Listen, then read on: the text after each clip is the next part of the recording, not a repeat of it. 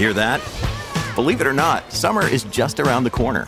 Luckily, Armor All, America's most trusted auto appearance brand, has what your car needs to get that perfect summer shine. Plus, now through May 31st, we'll give you $5 for every $20 you spend on Armor All products. That means car wash pods, protectant, tire shine, you name it. Find out how to get your $5 rebate at armorall.com. Armor All, less work, more clean. Terms apply. What is going on, Diesel Nation? We're excited to have you guys with us today on the Diesel Podcast. If you're watching this on YouTube and aren't subscribed, make sure and click the subscribe button, like, comment. Let us know what you think about the episode. If there's a particular topic or guest you'd like to have on the podcast, we're always checking comments on YouTube and love to hear from you guys and then make future episodes out of your recommendations. Today, Dan's Diesel Performance is going to be on the podcast, and they're going to be talking about transmissions and 3 things that can destroy a stock transmission, lead to a rebuild, things you can do to avoid them, or if you're already in that position, ways that you can make your transmission stronger and hold up, whether you're using it to work hard every day, tow, haul, or if it's something that's more of like a street build, something that's making a bit more power. So it's going to be a great conversation. Before we get to it though, I want to remind you our friends over at Kershaw Knives have a 20% off discount code for you. Just use code 23diesel20 at kershaw.kaiusa.com. It's a great way to save some money on some really cool gear. If you need it for hunting, fishing, EDC, something to use at work or around the house, they've got a bunch of new models for 2023. Their Duralock are the latest. The blade uses D2 steel. It's got a really sweet opening mechanism.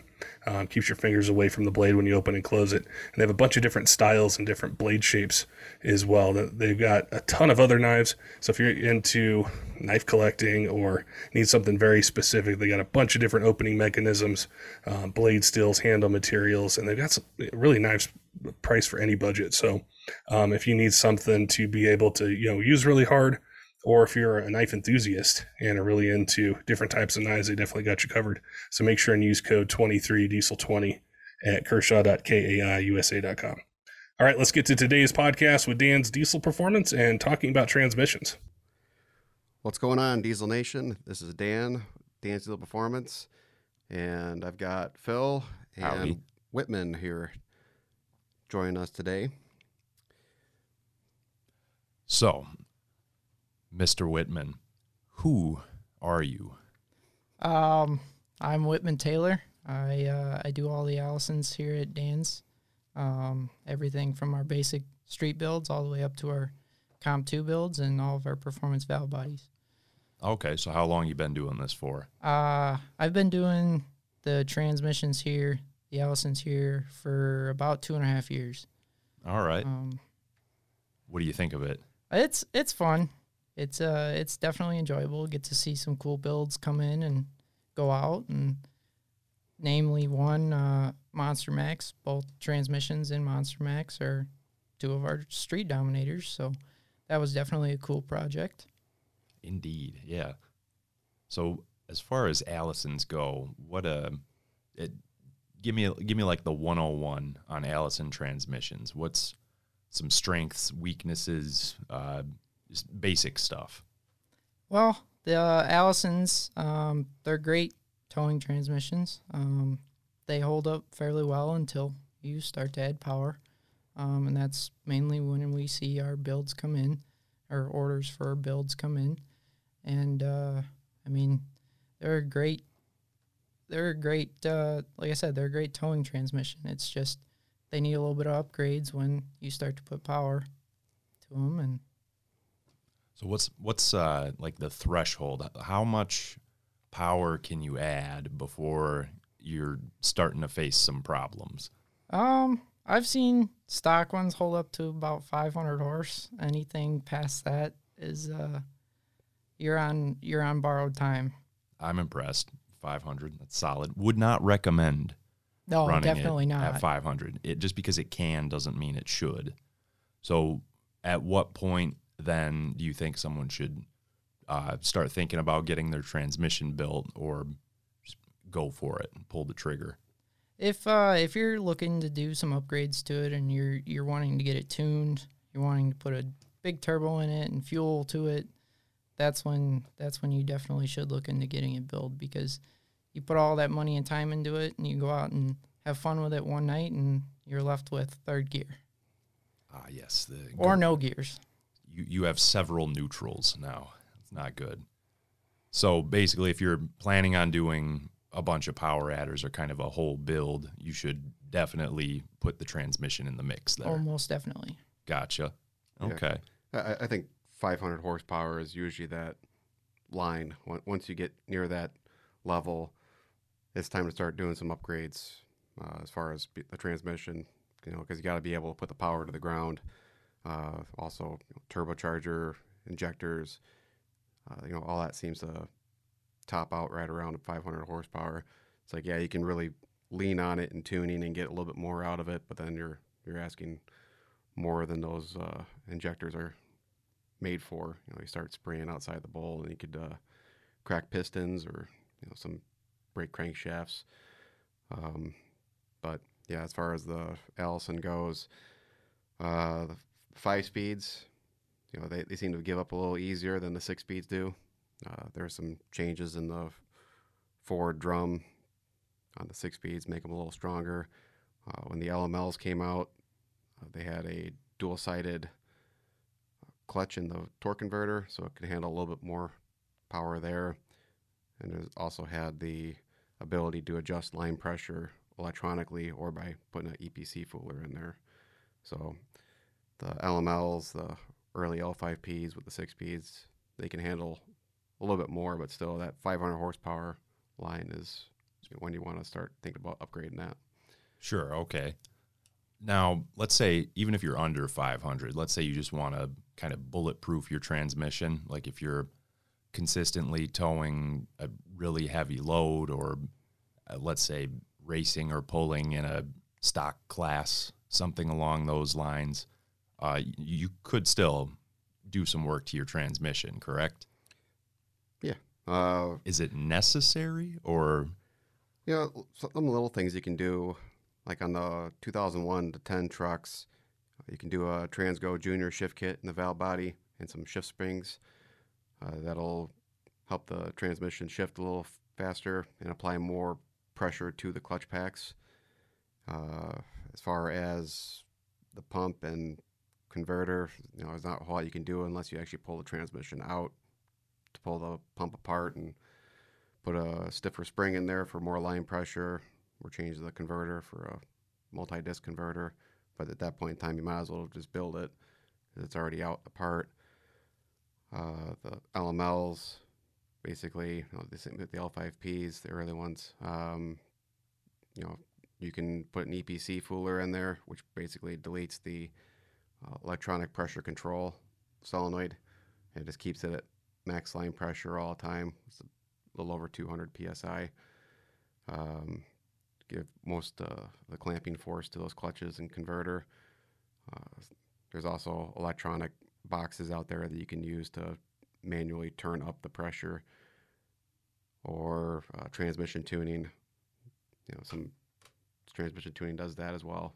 Basically, all it does is turns off the EPC, so it's full line pressure all the time. Okay. But you can also do a deep pan. It gets a more fluid capacity. So if you are towing up a steep hill or something, there's more fluid available for that transmission to keep cool, and just takes longer to heat up. So that does help. Oh, makes enough sense. So let's say I don't feel like getting my transmission built, right? I like my stock stuff. Let me just keep it stock. What can I do to keep things happy in stock form? How do I prolong the life of my stock transmission? A good thing to do is obviously keep on top of maintenance, filters, and fluid changes. Make sure everything's topped off and there's no leaks. Common leak point is the transmission lines, and I've seen actually transmissions run low because of leaks. Just keeping your transmission cooler free from blockage. You get grass and dust in there and garbage, and it doesn't want to it takes a little while to cool down. Obviously, if you're towing through mountains and stuff, watching your trans temps, usually a good indicator is 100 degrees above ambient temperature is really where it should be running. If you're running 200 degrees constantly, I mean, that's obviously an issue, but just keeping up on top of maintenance and just making sure everything's running correctly. Maintenance and keeping an eye out for things. That makes enough sense. Mm-hmm.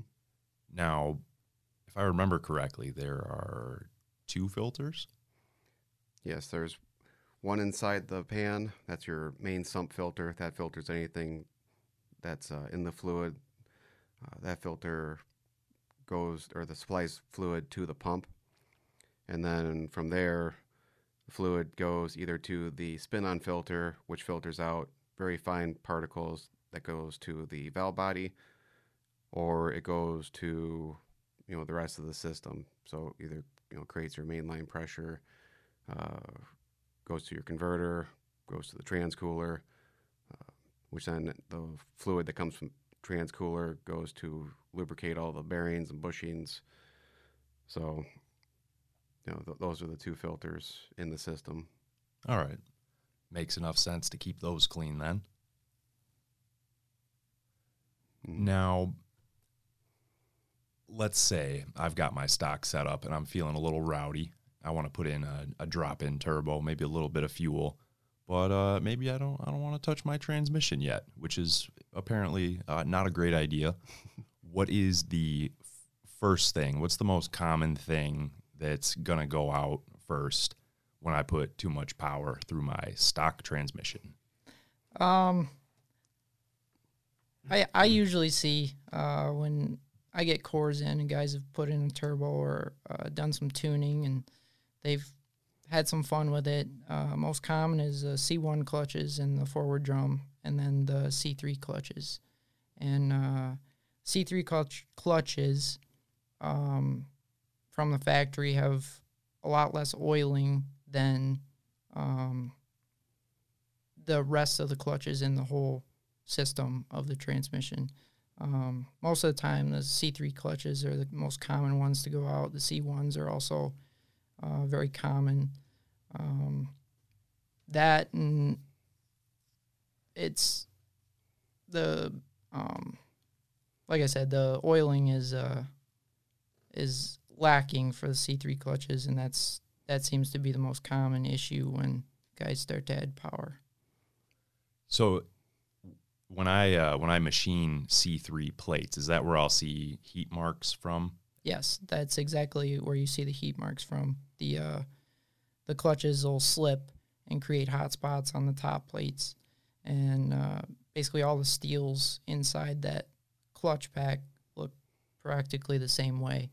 And by machining those clutch plate or those top plates, you allow an extra set of clutches to be added to that stack. So more clamping force, and yeah. Cool.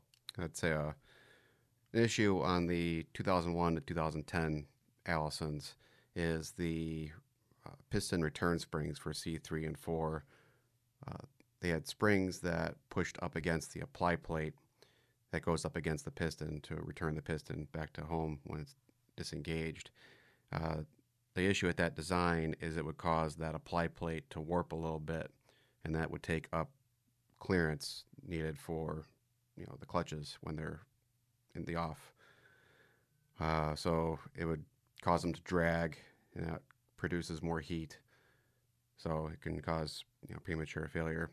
On the LML transmissions, they went to a different design where it's got this big ring that goes around the apply plate and puts pressure directly on the piston. So instead of putting pressure on the apply plate where it could warp, it goes right to the piston.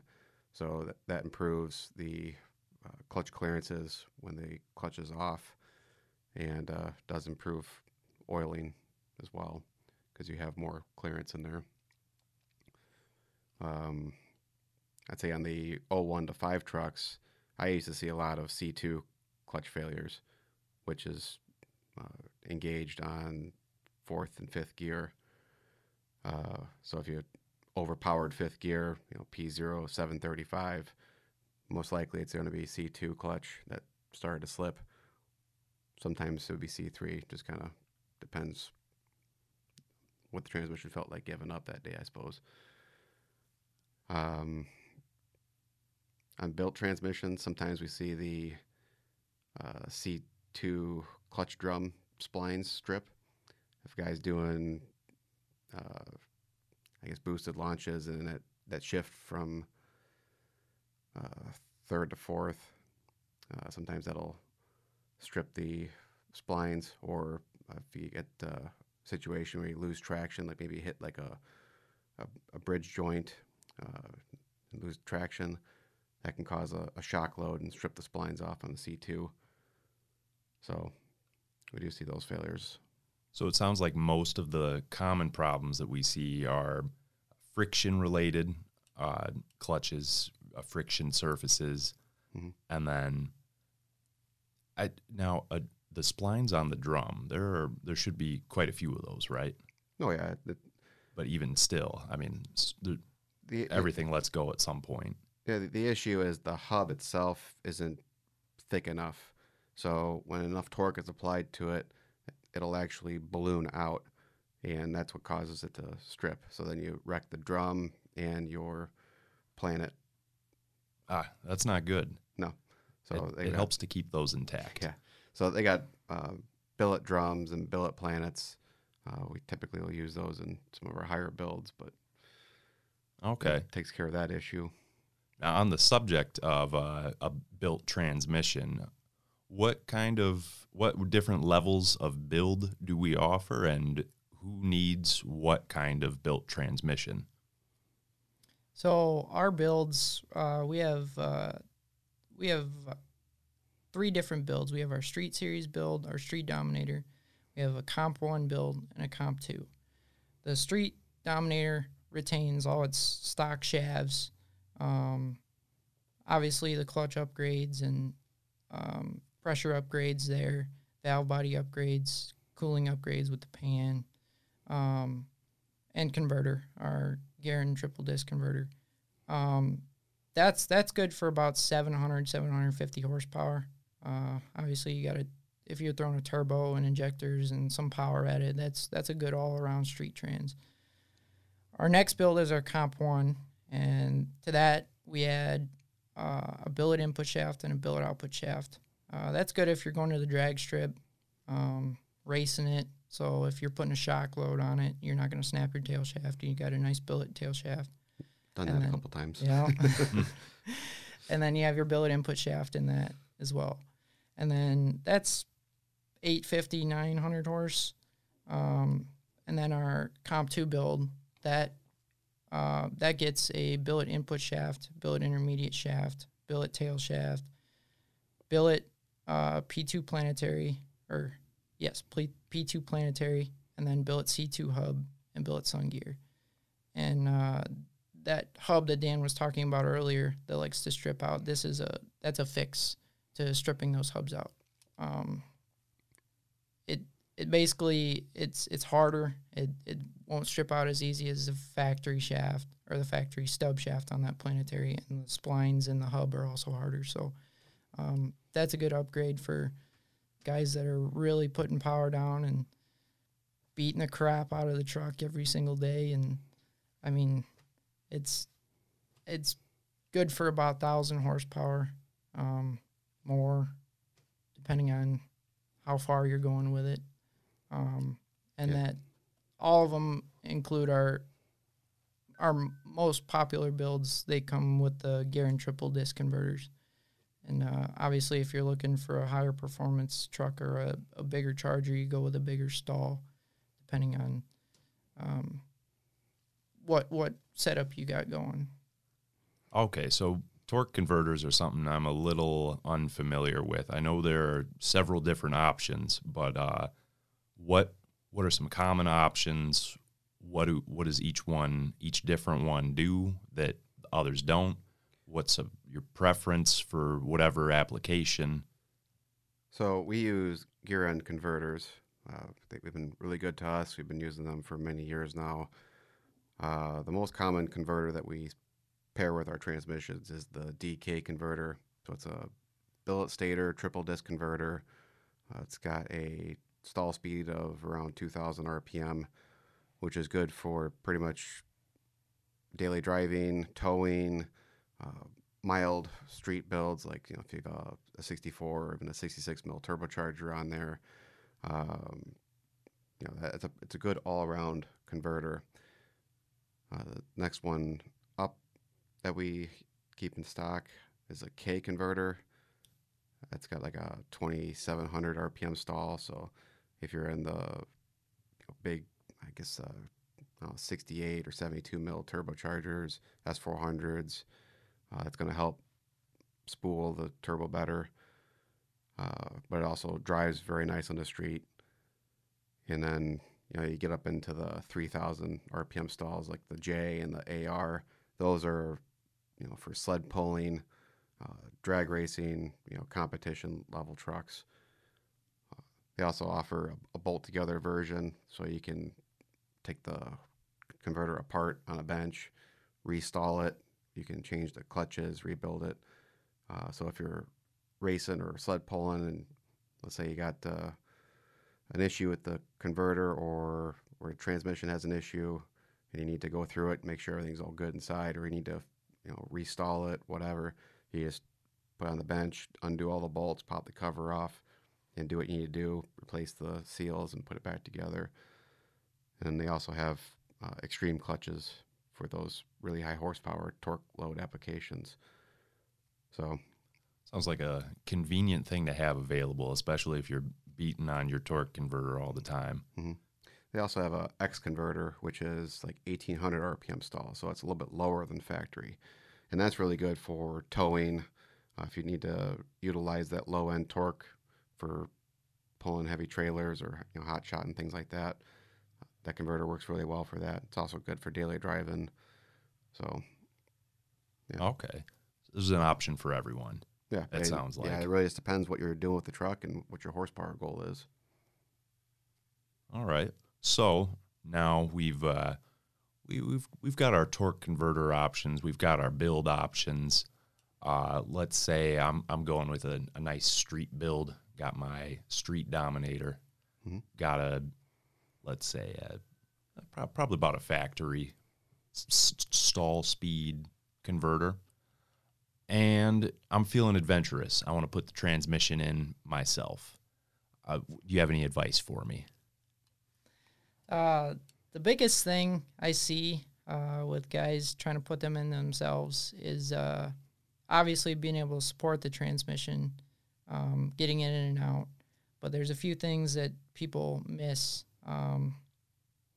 Basically, you have dowel pins that align your bell housing with your backing plate. I've seen a lot of cores come back with the dowel pins still in the cores. So that means their new transmission did not get dowel pins.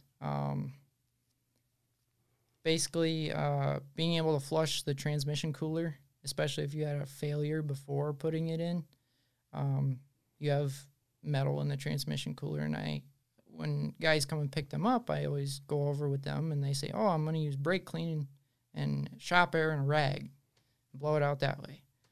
And that won't get everything out of the cooler. You need to have some sort of hot flush or a professional flush machine go through the cooler, or just replace it. I mean, that's the easiest thing. And the transmission cooler on the radiator is also a spot where stuff collects. Yeah, I'd say most of the trash is caught in the heat exchanger on the radiator. So if you can't get the cooling system flush with a hot flush machine, just replace the radiator and transcooler. Hey, might as well upgrade the lines too if you haven't yet. Yep. Because all the trash that's going to be in that cooling system, that's lodged in there with that old dirty fluid. Once you put that new transmission in there with that new fluid, you fire it up, all that trash is going to basically get dislodged, or a lot of it will be, and it goes right back into the trans. And that trash goes to the lube system. So it's going to go to all the bearings and the bushings, the planets, and whatever doesn't go to the lube system goes right back to the sump side of the pump. So then it goes right into the pump and right into the converter. So what you're saying is all that crappy leftover transmission juice goes right to all the vitals of the transmission. Yes. That's a problem. Clean out your lines, kids. I'd say we've had a few warranty claims. The customer installs a transmission and right off the bat, it doesn't shift right, or just maybe it's throwing shift solenoid codes, which is basically stuck valve codes. A lot of it can be derived from not flushing out the cooling system. It's the quickest way to ruin it, aside from not putting fluid in it. So after I pick out my transmissions, Whitman builds it. I get it delivered to me. I decide that I'm going to put it in on a Wednesday night in my only vehicle that I have to drive to work the next morning. I wrap it up about 3:30 a.m., and I may have made a couple oversights, and now it's acting a little funny. Well, I'm going to probably want to file a warranty claim, but what does our transmission warranty actually cover? Our warranty covers the transmission against defects in parts and workmanship for 5 years, unlimited miles. So if we made a error in assembly or machining of the transmission, if there's an issue with a component like maybe a clutch delaminated or a bearing was put in upside down or something, anything on the assembly side of the transmission, we would take care of it. But that's pretty rare. We have a really good track record with build quality, and the parts quality has been really good too. We use Alto clutches and Colleen steels, all Allison gaskets, seals, electronics. So really don't have too much for warranty claims. And a lot of the ones that do get submitted are from installer error or even shipping error too. We've had a couple lately that have shown up with broken bell housings and stuff that way, from basically leaving our shop to its destination. Yeah, that's why we like to ship our transmissions in crates. So it's a nice big plastic crate. The transmission secured inside with straps so it can't move around. But we do have customers that ship them in on pallets because they want to avoid that core charge. And if it came in on a pallet, then it's going to be going back out on a pallet, because otherwise we have to ship that crate back. So it's just extra logistics and costs there. But yeah, the shipping companies really don't give a fuck about your shipment. Yes, the golden rule of shipping is assume that they're going to throw it off the top of the tallest building they can find. Pack it like that, because it doesn't matter what it is. I used to work for a shipping company that I think is probably best if I don't name. And there were plenty of times where I saw people playing kickball with packages. So just pack it like you want it to survive the apocalypse, and you'll probably be okay. I'd like to see somebody play kickball in Allison. That'd be something. That's too much for me. Yeah, I've done my fair share of strapping transmissions to pallets. We use the heavy duty plastic straps and crimps. And I've even given them the slap and said that's not going anywhere. And a few days later, you get an email from the customer and with pictures showing the transmission is upside down or it's got a broken bell housing or something, and it's like, how the heck, Right. So You even said it's not going anywhere. yeah, Right, that's the magic word. yeah, usually it is. Yeah, shipping is an odd business. Better safe than sorry, especially with something so valuable. Another thing is when you install a transmission, you want to have a good scanner like a Tech 2 or GM MDI. I know some Snap-on scanners and those high-end scanners will do it also, but be able to reset the taps and the presets in the TCM, go through the quick learn procedure. What that basically does is you get the transmission warmed up, and the TCM will command each clutch pack to engage on and off, on and off. Then it'll engage each gear selection. It'll also imply the torque converter on and off a few times. And basically what that does is it establishes the response times, the fill times for the pistons and the clutch engagement, so that once it's done with that process, then you can take it out, start driving it, and the TCM has a better idea of what the transmission's doing, what the shift times are going to be like, so it's not going to be flaring or banging, and it just speeds up the learn process a lot faster, because that TCM remembers the old transmission, so the wore out clutches or the old fluid or low pressures. If there's an issue, the TCM remembers that, and back then it was constantly making little changes to kind of compensate for a failing clutch or internal leak or something like that. And you apply those same settings to a brand new transmission, it's not good. It can actually cause damage to the transmission. So that is definitely not good. No. I know I've seen at least seen some odd behaviors out of truck with either a new transmission or a new TCM that hasn't had that. Mm-hmm. Yeah, probably best to be prepared. Yeah. Fluid. That's another thing. Years ago, Allison's used to just get Dex 3 fluid, and even on the newer transmissions, we were using Dex 3 fluid for all of our builds. And then, when the later transmissions came out, Allison had a service bulletin about switching everything over to Transcend, which is like a Dex 6. It's a synthetic fluid.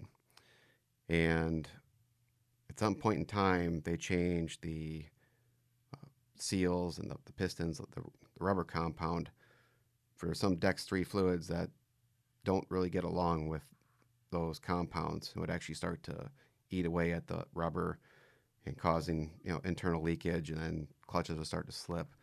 So all of our transmissions use Transcend from Allison, or you can go to like Advanced Auto Parts and get Castrol Dex 6, which is pretty much the same thing, or any good Dex 6 quality fluid is what our transmissions take.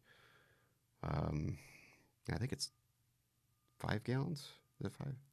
Yeah, I usually recommend 22 to 23 quarts at least from a fully dry system.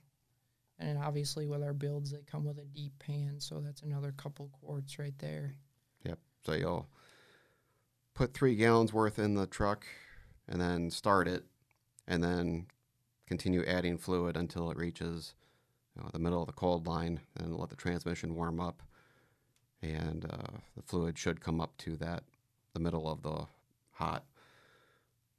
Especially after you do the relearn and whatnot, all those clutches that gotta fill up with fluid, the pistons gotta fill up too. So basically, you put a little bit in to prime it, make sure it's not bone dry. Yeah, you don't want to put it all in, because then it'll start coming out the vent.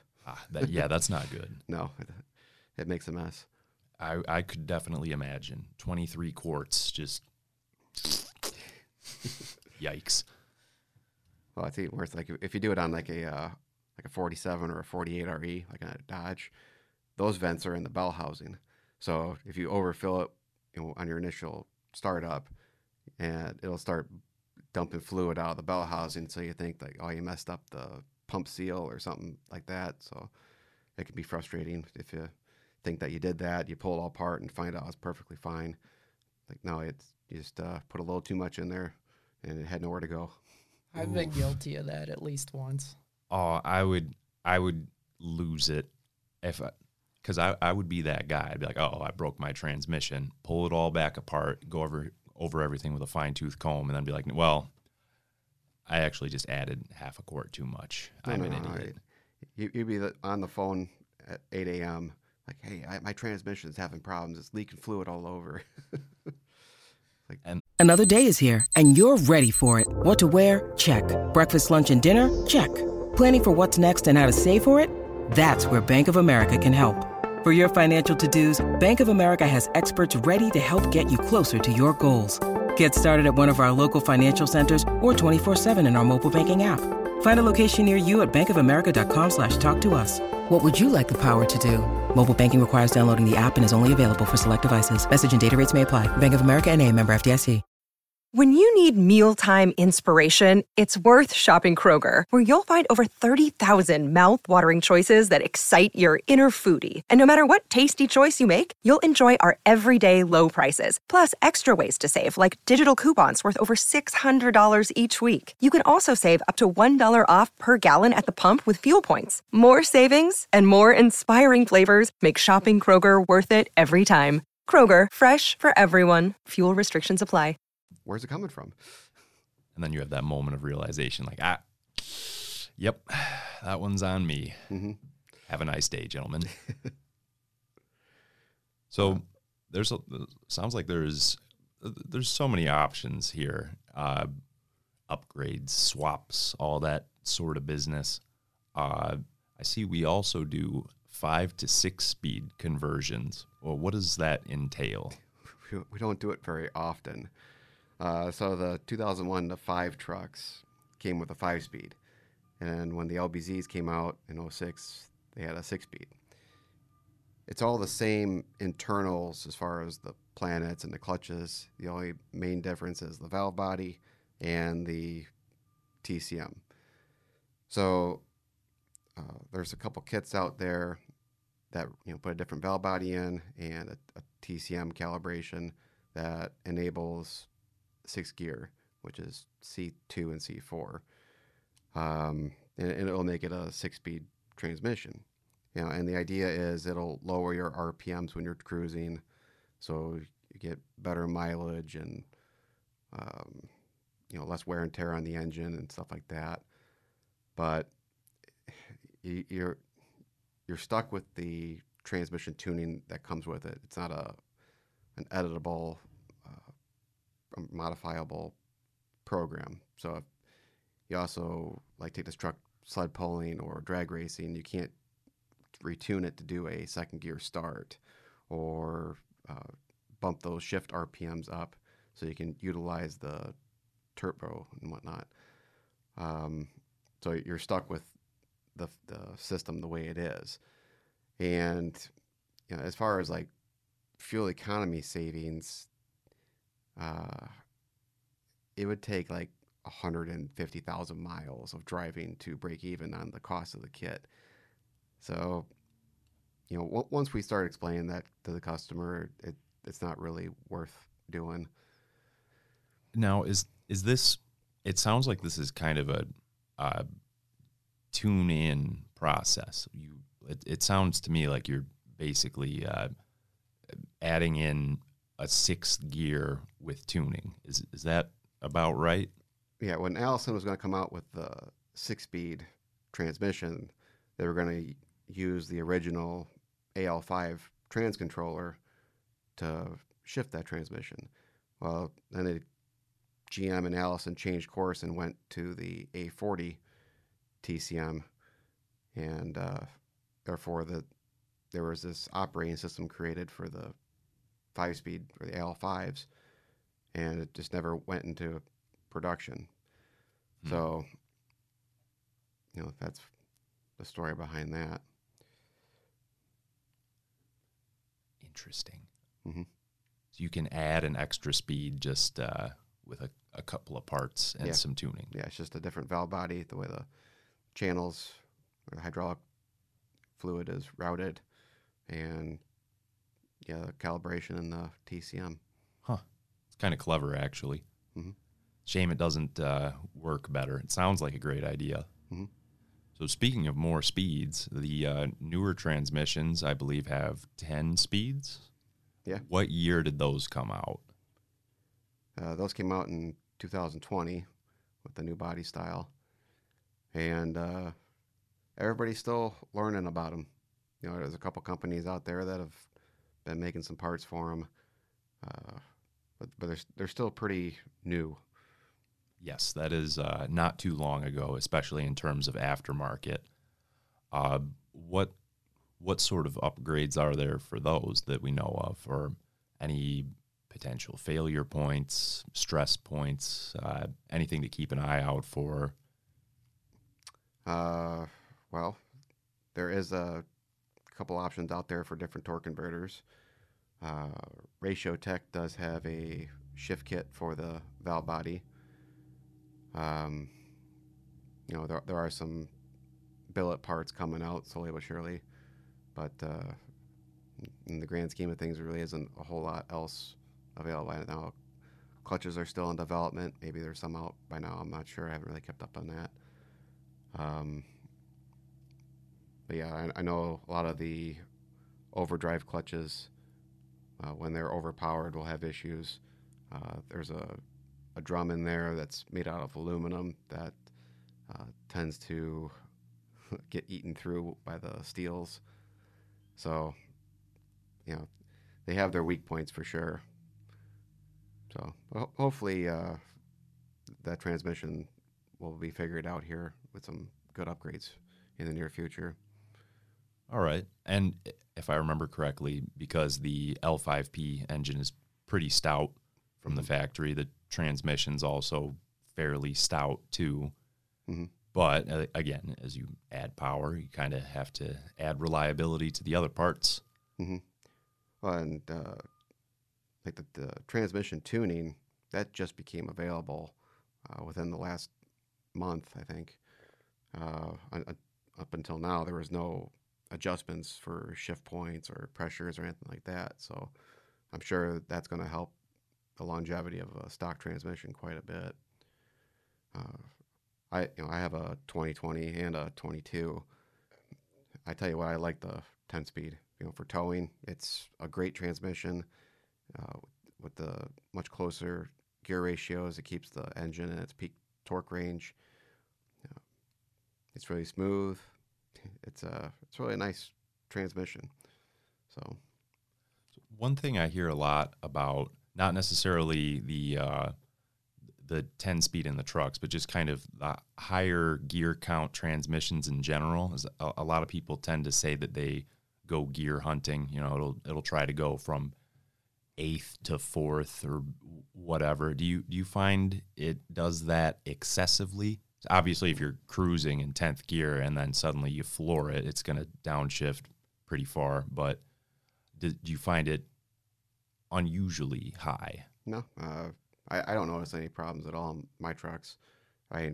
Both mine are pretty much stock, except for a Banks Derringer and Pedal Monster, and a DPF back exhaust and intake. So, no, I mean, the TCM commands the gear that's right for the load, throttle position, engine RPM, and, depending on what speed I'm looking for, it'll pick the right gear for the job.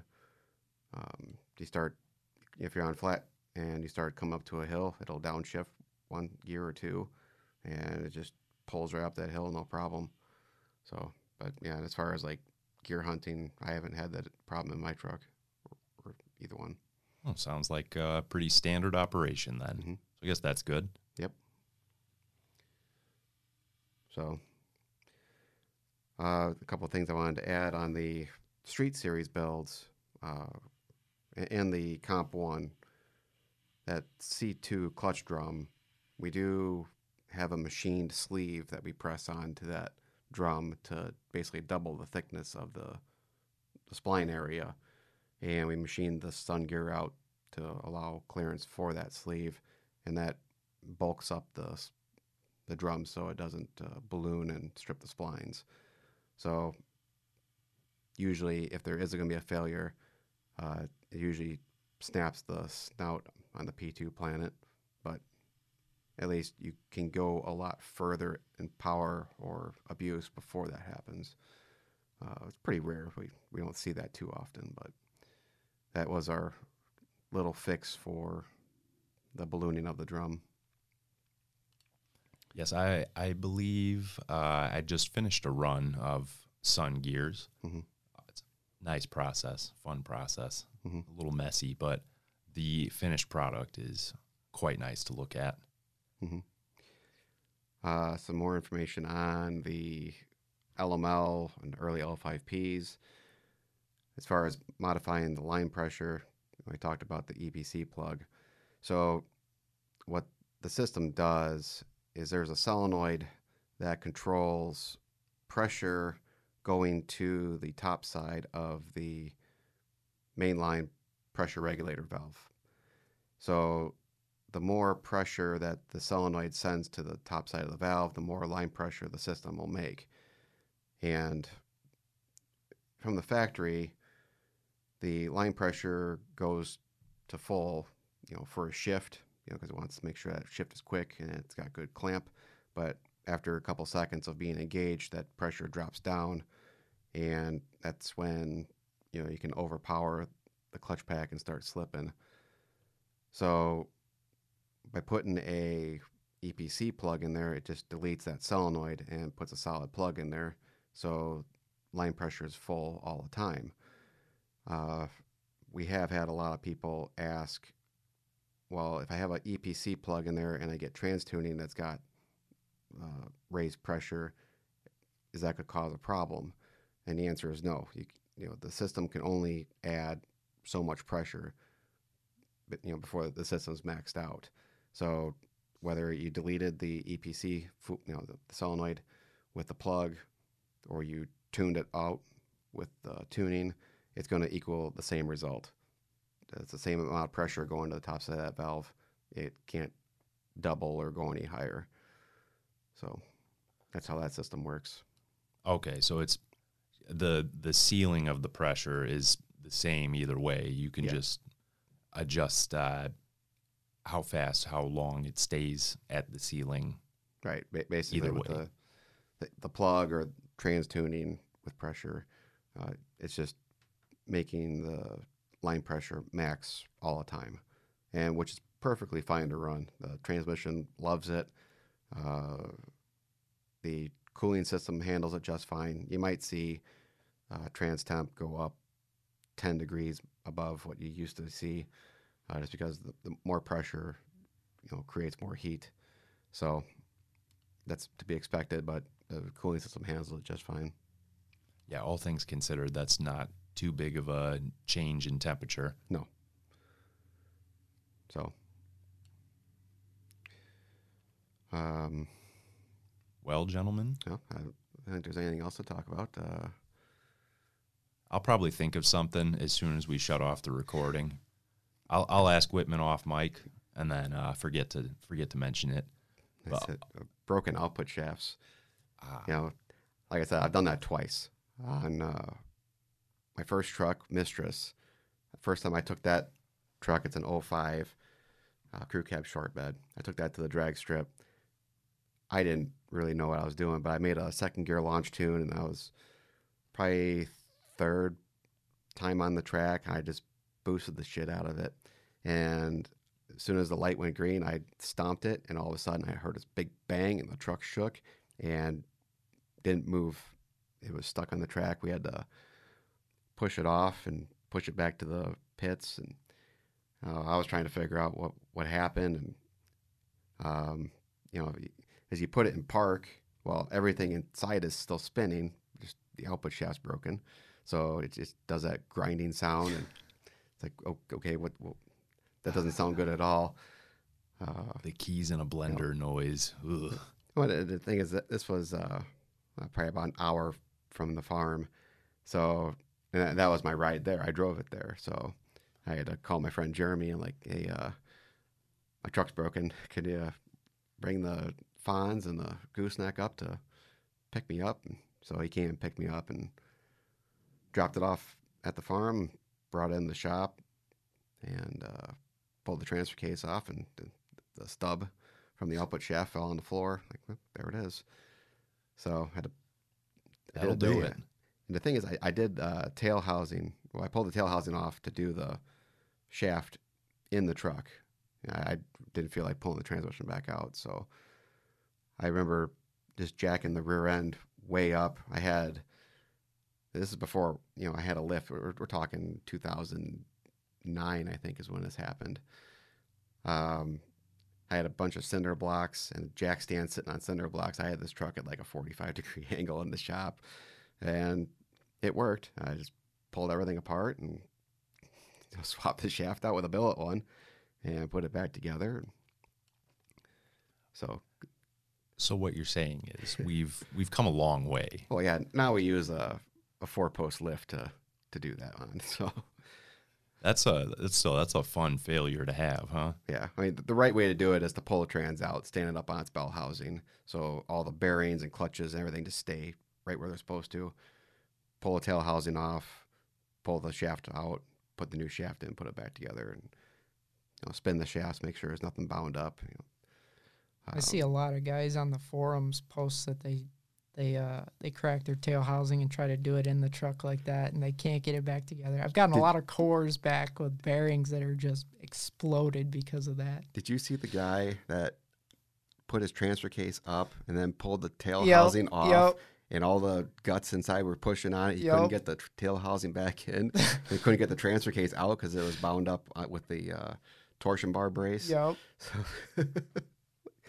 yeah, I've seen a lot of fuck ups, but I have not seen that one before. I don't know how to help you on that. Yeah, exactly. That's pull the cab, I guess. I don't know. I've never actually worked on a transmission transfer case, any of that. This sounds like a nightmare. Mm-hmm. I do most of my work in my driveway. I would not want to do that in a driveway.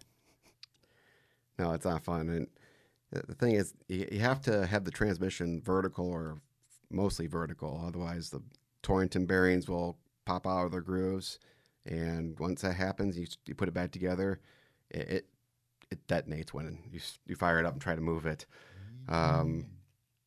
So... yeah, it's important to, if you're going to replace a cracked tail housing or if you got a output shaft issue, just pull the transmission out, do it right, stand it up. And I'm always cautious when I see a core come in and it's got a brand new tail housing on and the rest is crustier than shit. Like, I hope nothing's screwed up in here because I know somebody did this in their driveway with a jack and silicone to seal it back up.